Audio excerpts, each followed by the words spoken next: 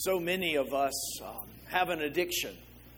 Not the type of addiction that requires a recovery center, a 12-step program, or some process of detoxification, but it's every much as real as a clinical addiction. So many of us are in bondage to what other people think of us. So many of us live with an addiction that's been properly named, popularly titled, an approval addiction. If we find ourselves being easily hurt by what someone said about us, if we find ourselves getting competitive in otherwise ordinary situations, if we find ourselves comparing ourselves with other people, if we find ourselves seeking approval from important people in our lives, if we find ourselves having a vague sense of are we valuable and important and are we special, if those things are happening within us, we probably have an approval addiction.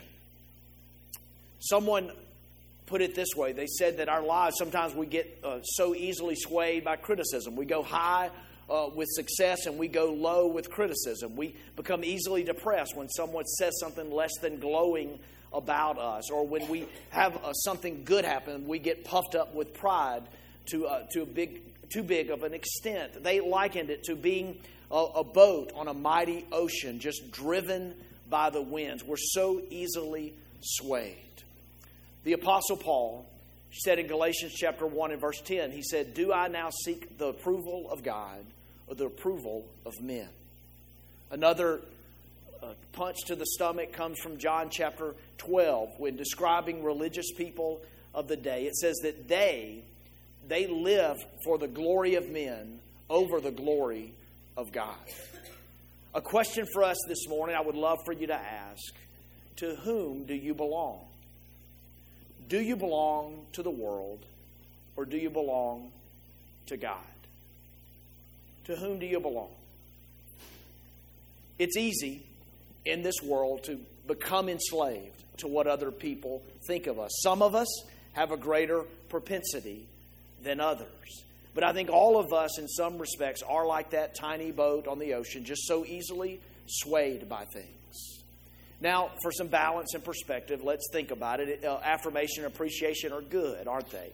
We received a thank you note recently, my wife and I, and it was really for her, but I took some credit. As someone said, "Thank you, Susan," I kind of slid in there and received some of the thanks myself.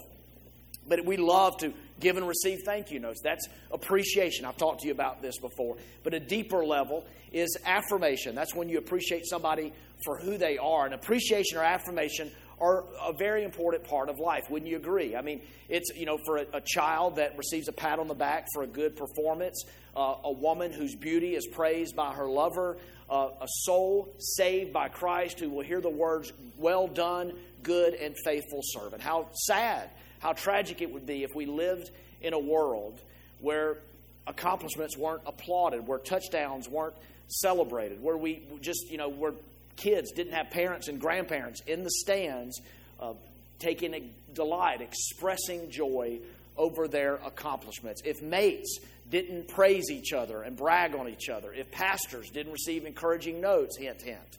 It's good, isn't it, to have appreciation or validation. But to whom do you belong? Are you living for the praise of man or the praise of God? Whose approval are you after today? Years ago, when our 12-year-old daughter was probably about six years old, we were vacationing, as we often do, in Susan's hometown in the South Bay of Los Angeles on the Palos Verdes Peninsula. Susan, my wife, has a younger sister herself who works at a 5-star resort. It's called the Terranea. It'd be fun to Google sometimes. It's a great resort. And at this place, because it's South LA and so nice, a lot of celebrities come in there. And many years ago, there was a huge celebrity that my daughter thought was so cool that my wife's sister saw, talked to, and got her autograph. You want to know who it was? Hannah Montana, Miley Cyrus. Now, bear in mind, this was pre-twerk era, okay? But we were just thrilled by it all, right? Hannah Montana. So Laura, her aunt, she gets the signature, and Haley's just so thrilled by it all. And she brings it back to school for, you ready for this? For show and tell, right? Y'all do show and tell?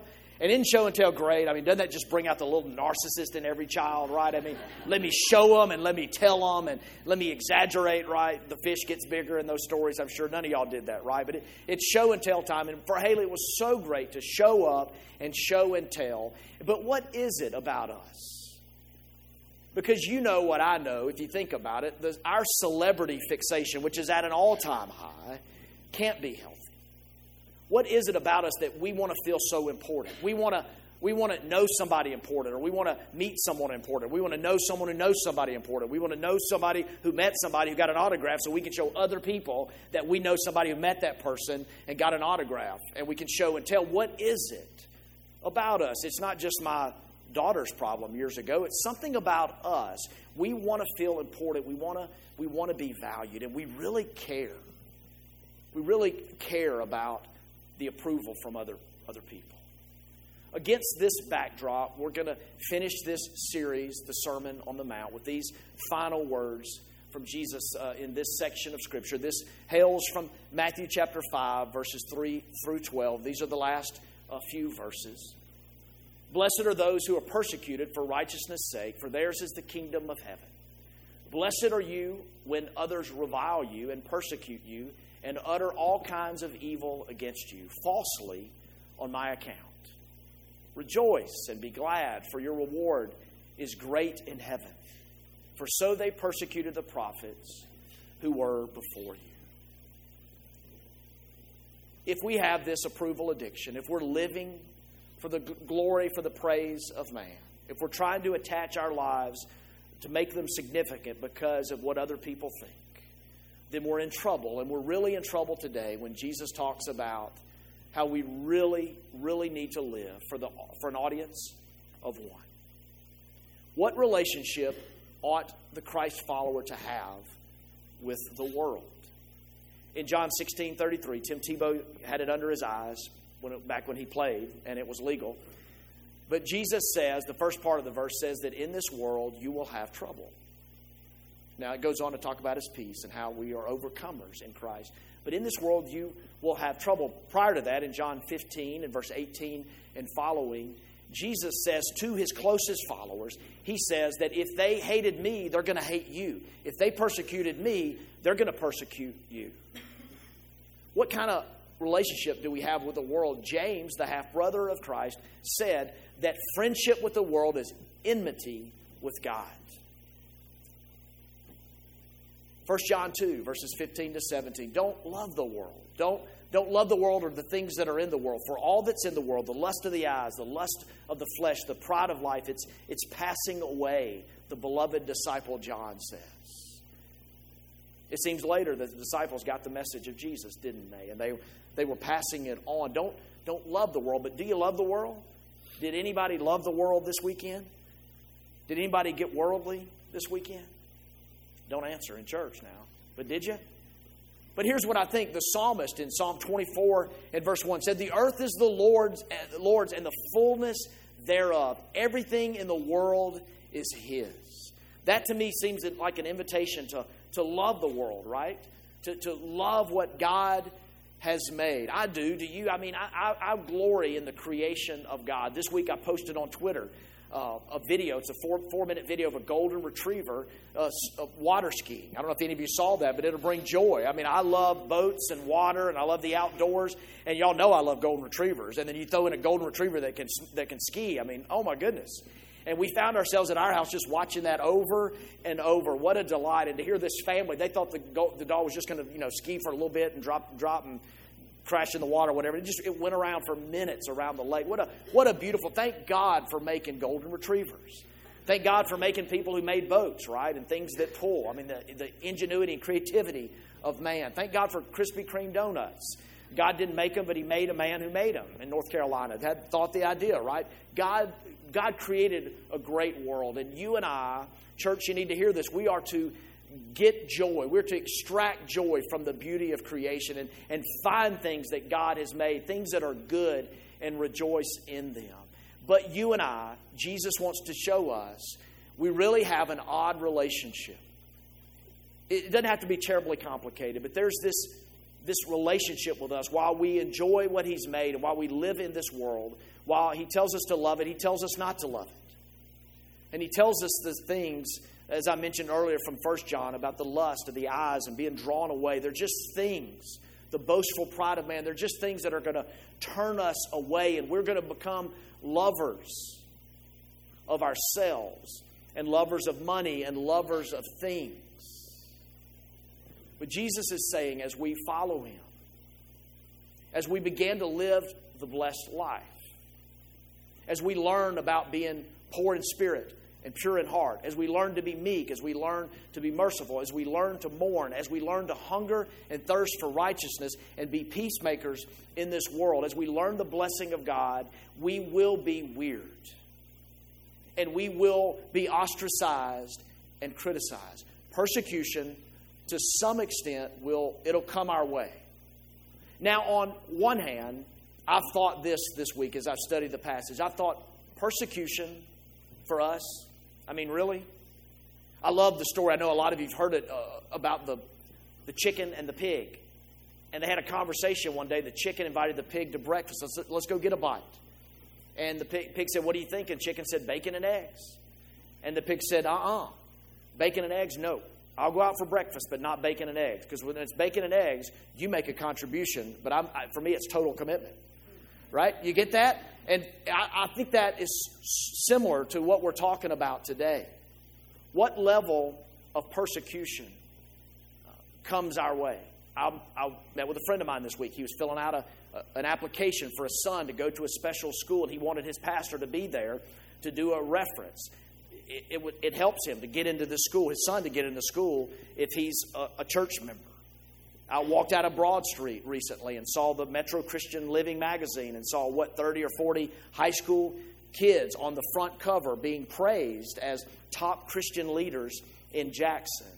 Can we be persecuted in this society? I dare any of you to run for office in Jackson today without being a member of some sort of faith-based place, right? I don't think you could do it. I think you need to point back and say, this is the church. This is where I'm involved. I mean, in this society where we can be praised as a pastor, I have a lot of perks and privileges. A lot of doors are open for me just being a minister. I get discounts. I don't ask for them, but they just come my way. Can I be persecuted? Some of you feel called to ministry today, right? Can we be persecuted? To what extent can we be persecuted? Let's look at a couple of passages.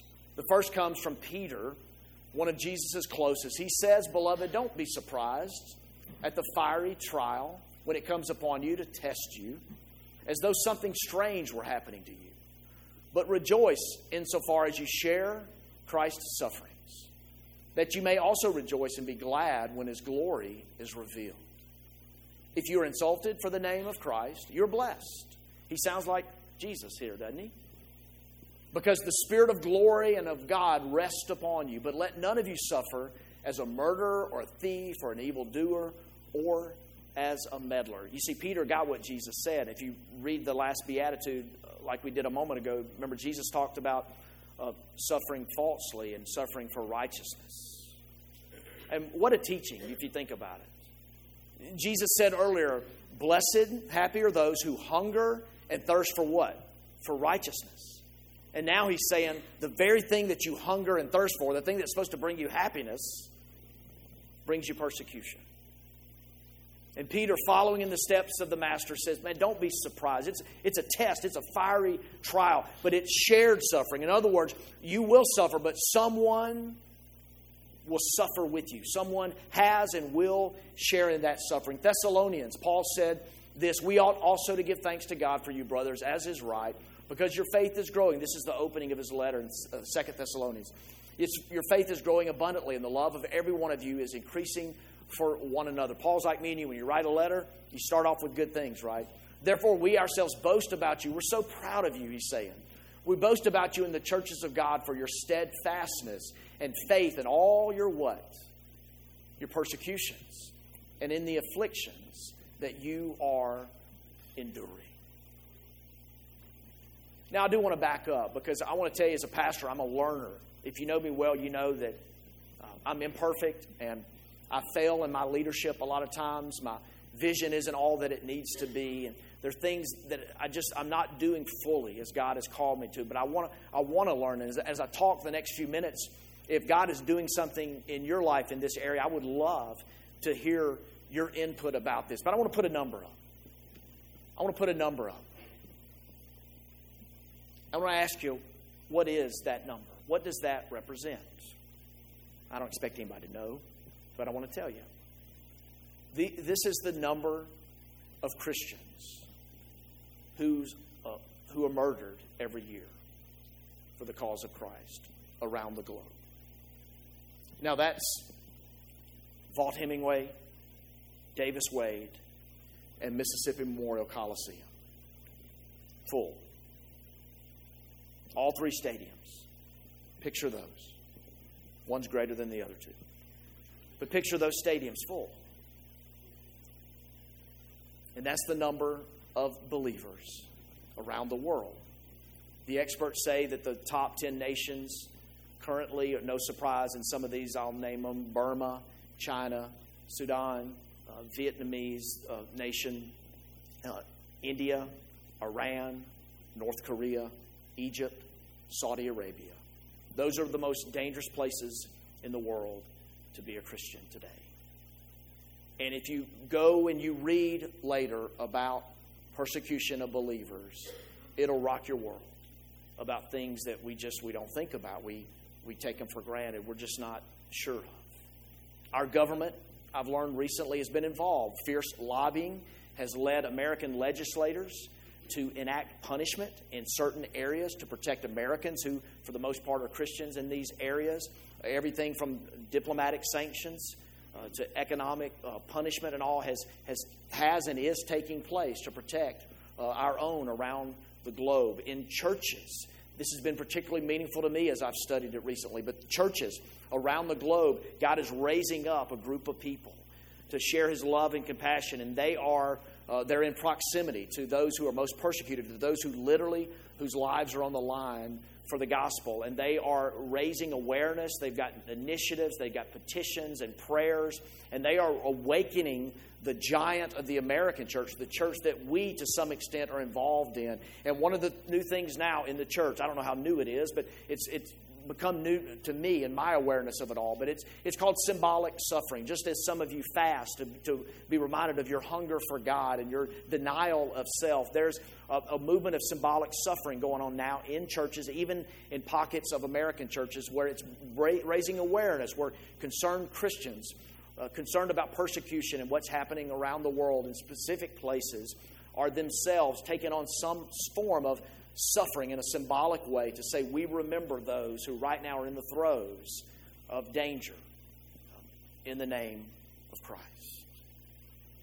And so, church, what do we do today when we hear this message about persecution? We know the Scriptures about it. In fact, Hebrews 11 gives us the heroes of faith that many of us know about or study. We've been inspired by their stories, their failure and success, and their faithfulness, as we just read, their steadfastness of faith.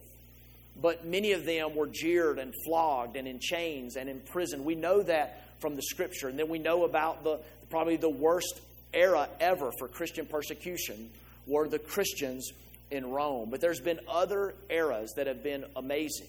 At times 200, 300,000 believers who have suffered by sword or some sort of horrible death, even in what we would consider the more modern era.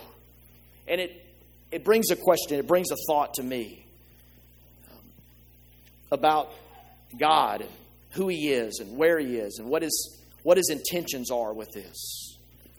C.S. Lewis, one of the studs, wrote a great book called The Problem of Pain, and specifically he talks about suffering and affliction and persecution and this idea that it's plagued people of faith and philosophers for so long, the idea, the question of bad things happening to good people. C.S. Lewis, maybe too much existentialism for today, says, not many years ago when I was an atheist, if anyone had asked me, why do you not believe in God? My reply would have run like this.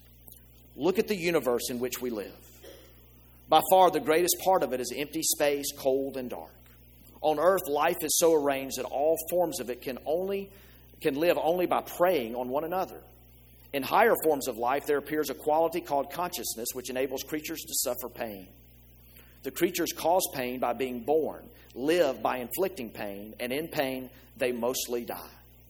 Human beings also have reason, which enables them to foresee their pain, causing immense mental suffering. Reason also enables humans to inflict immensely more pain on each other and on the irrational creatures. This power they have exploited to the full. Their history is largely a record of crime, war, disease, and terror.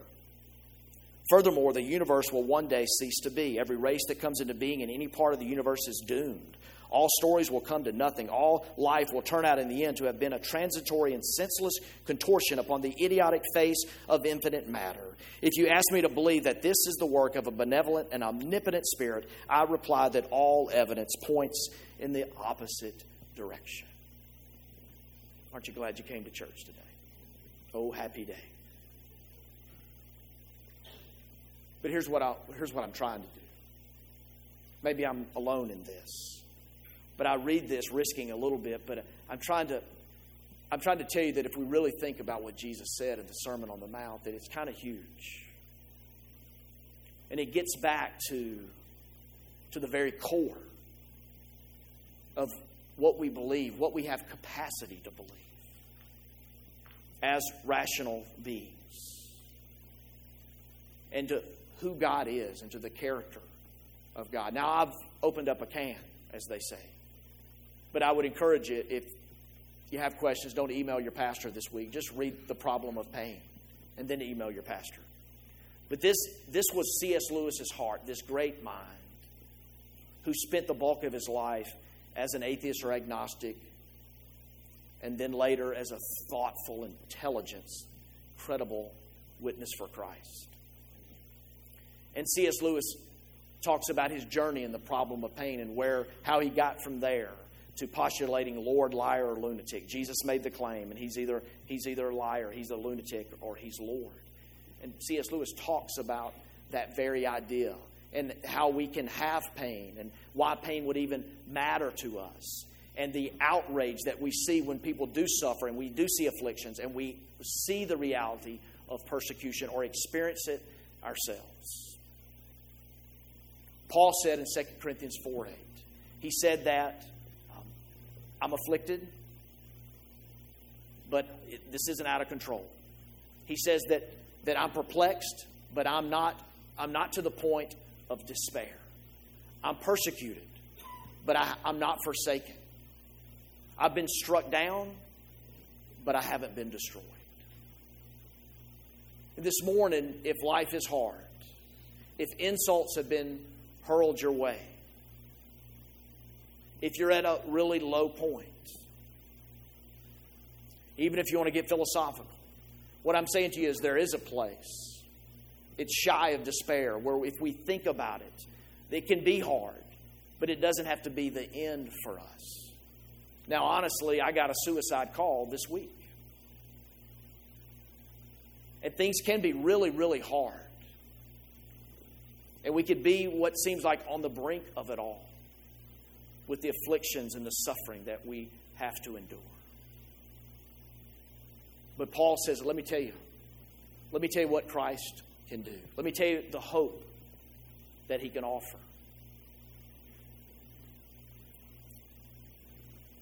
A couple things I want to share just to give perspective on persecution. And I would say, backing up, there's a pretty good chance that nobody in this room will ever be among the 163,000.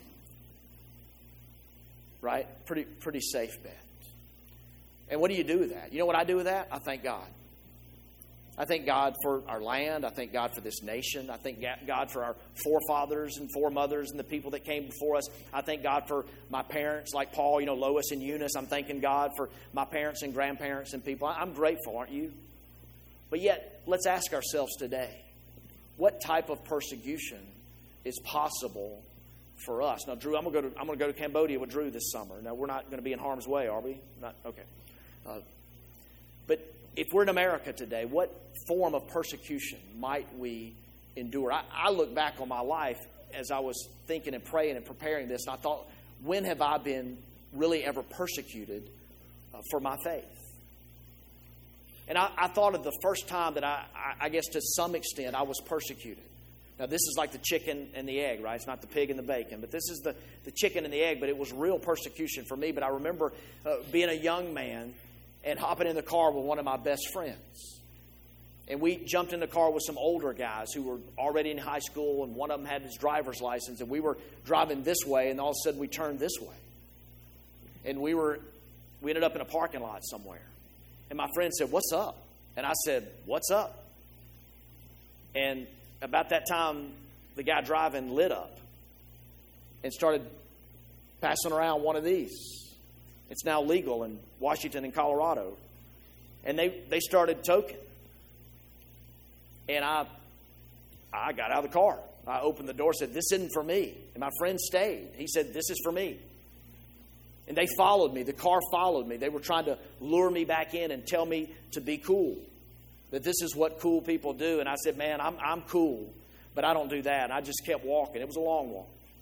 But they ridiculed me a bit. They really did. I'm not asking for your sympathy, but they ridiculed me. And what happened is my buddy, he smoked that day, and that's the path he took. And it came in between us. He thought he was cool and didn't think I was cool. I remember in college going to spring break. We were at Mississippi State planning a spring break trip, and I remember some of my best friends were going to the same place, but I was going with Campus Crusade for Christ. And they were going to Club La Vila, not for Christ, I guess. And we just had a very interesting conversation. There were several of us in the room, and these guys were talking about their plans for alcohol and sexual conquest and the like. And nobody in that room said, "Robert, I respect you. I admire you. I think you're living life the right way." They said the opposite. I felt in that moment persecuted. When I lived in Coral Gables and would work with the football team down there on the university campus, there's a guy who's now in the NFL. He's very famous. And when we would walk in the locker room, he would look at me and say, "What's up, Rev?" And it was not a compliment. It was ridicule. It was mockery. He would put us down constantly when we would do chapel and talk to the guys. When have you ever been persecuted? You see, I'm sure, almost sure, that none of us will be among that tribe. But you and I do. We do get alienated. We do get ostracized and criticized. We get persecuted to some extent. And Jesus is saying, to whom do you belong? Do you belong to the world, or do you belong to God? If you are one who is an approval addict, I know because I'm in recovery. I am learning as a pastor that I have to make decisions that not everybody's going to like. And I've got to make some tough calls. And not everything is a consensus. And I've got to be out in front, and I've got to be ready for some stuff. But as a recovering, approval addict, people-pleasing person, it's a really important question. Are we living for God's approval or for man's? And Jesus has given us this promise that if we're living for God's, it's a blessed life. And we're not going to be so easily swayed. We're not going to be knocked down. We're not going to be distraught by what other people might say. Jesus goes on to say that if you're living life the right way, you will be persecuted. When Susan and I were dating all those years ago, we were in Atlanta this particular summer, and it was just weeks away from our engagement. She didn't know that, but I did. I had a ring in my pocket just burning a hole. And I would take her these weeks, I would take her to this amusement park with some of our friends. And in particular, we'd get on this one ride. It was always my idea. And you know why I wanted to get on this ride? It was dangerous. And there was this one hair-pinning turn. It was just really dangerous. And every time we'd get on it, she would shriek in fear. And she would slide closer to me. Right? And you see where she is today. Okay? Down the hall, taking care of babies. But she slid on over to Daddy, didn't she? I mean, we made this thing. I think it's a lifetime commitment, she and I. But man, I would bring fear into her life because I wanted her to move. I wanted her to be closer to me. And God is going to do that to us. And like it or leave it, God has done that throughout the history of His movement. And the great thing about God is His credibility is always on the line, but God is solid. God is faithful. His word is true. The grass withers, the flower fades, but the word of our God is true. What Jesus said so long ago, we've seen it borne out, and we see it borne out today. But He takes care of His own. And when persecution and affliction come our way, as God chooses to sustain us and keep us, His desire is to bring us closer to Himself. When I was in grade school, I was sort of a class clown, smart aleck teacher's pet. And in one particular year, I had this one teacher who just thought the world of me. Not hard to believe, is it? And she just thought she knew my mama, and that had a lot to do with it. But I was always on good behavior around her. And I was kind of like the leader of the class this particular year. And that meant that when we showed a film strip, I got to turn out the light. Sometimes I actually got to turn on the projector. And at times, this is one of my favorites, I got to take names when she left the room. That was me. Any of y'all ever take names? I was the guy taking names. Teacher would leave the room, and I'd be like, all right, Richard Daniel threw a spitball. Michelle Greer, Carla Harris are fighting. I would like, I'm going to take your name. I'm going to put your name down. You better behave. I'm going to write your name down. Don't make me, because the teacher would come back. Who's she going to believe, you or me? She's going to believe me. I love the privileges I got this particular year. I was the man, and the highest honor was a hall pass. She would send me out for an errand, and I would get a pass, and I'd be able to walk out in the hall, and I could go anywhere I wanted. I didn't even have to be in class for much. I could just walk around, do her bidding, run some errands. If a teacher or authority figure said, hey, Robert Green, what are you doing? I could just say, got the pass. It's my hall pass. And that hall pass, what did it do? It made this little kid feel even more special. It gave me a freedom. It allowed me to do some things. And God in His Word has written down for you, and He has stamped your life. He has said to you, you have a freedom. You have forgiveness. You have room. You are liberated. You are special.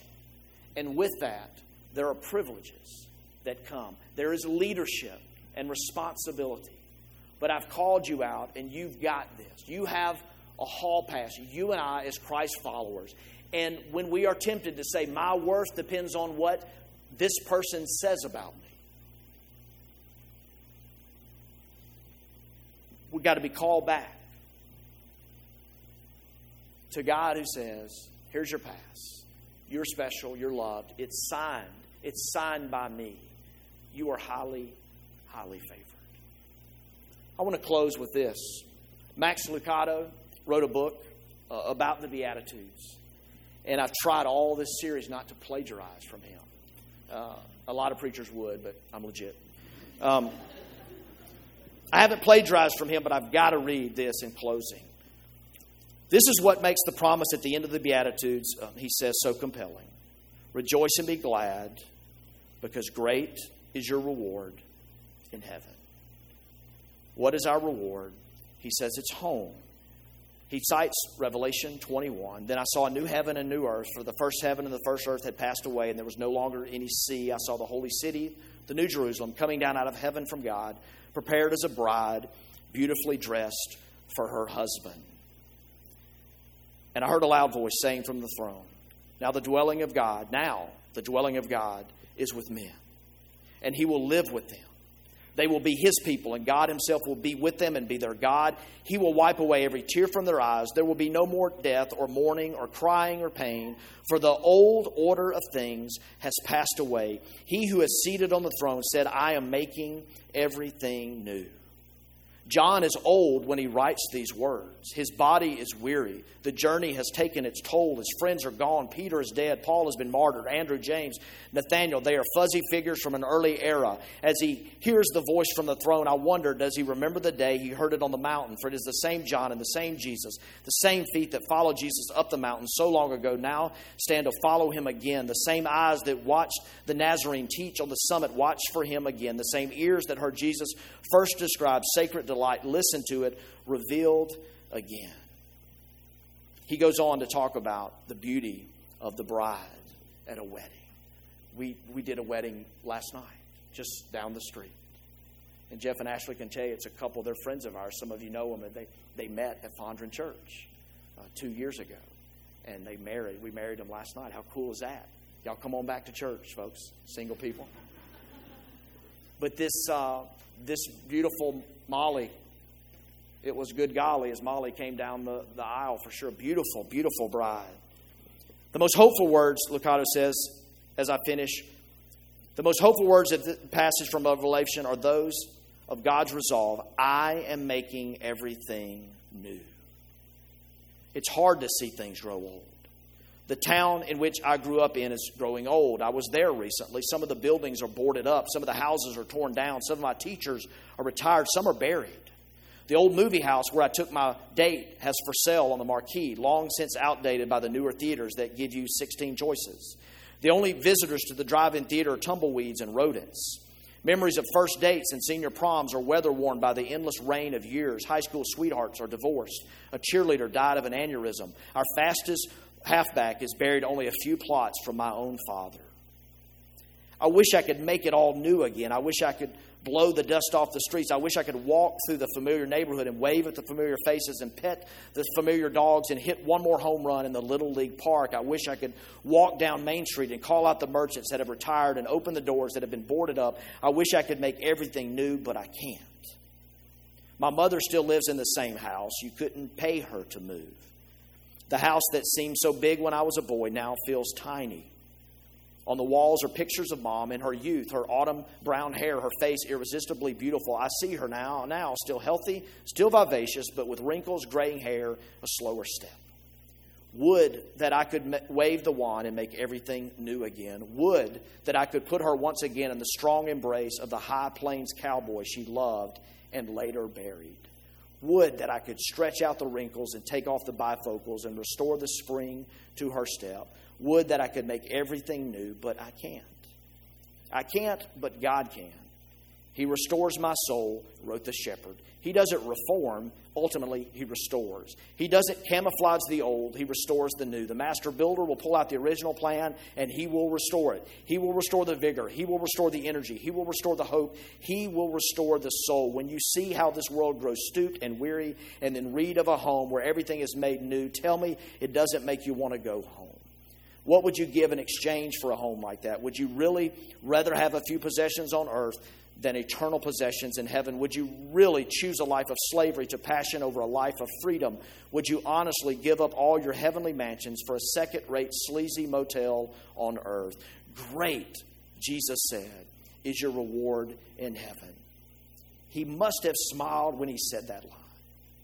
His eyes must have danced, and his hand must have pointed skyward. For he should know it was his idea and it was his home. Let's pray.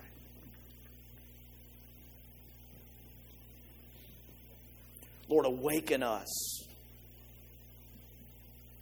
Awaken us from slumber as a church, as a people, to see the world. Let us not shrink back from the thoughts of despair and darkness. In what seems at times to be such a lifeless universe, where suffering seems to be so meaningless, where hope seems to be banished, and where Christians often throw out cliches one after the other, and that with every passing year it just grows more hollow.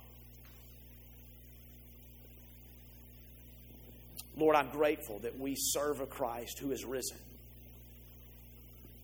who lived and taught as no other, and as we've seen these weeks, who gives us this really compelling sermon. And it's not about us critiquing it or evaluating it or asking, do we like it? It's us saying, have we listened? And does it evoke action? You give us this invitation to be poor in spirit, to be pure in heart, to be meek, to mourn, to be merciful, to hunger and thirst after righteousness, to bring shalom, peace to the world in which we live. And you close it out by saying that in such a different way that we can actually be blessed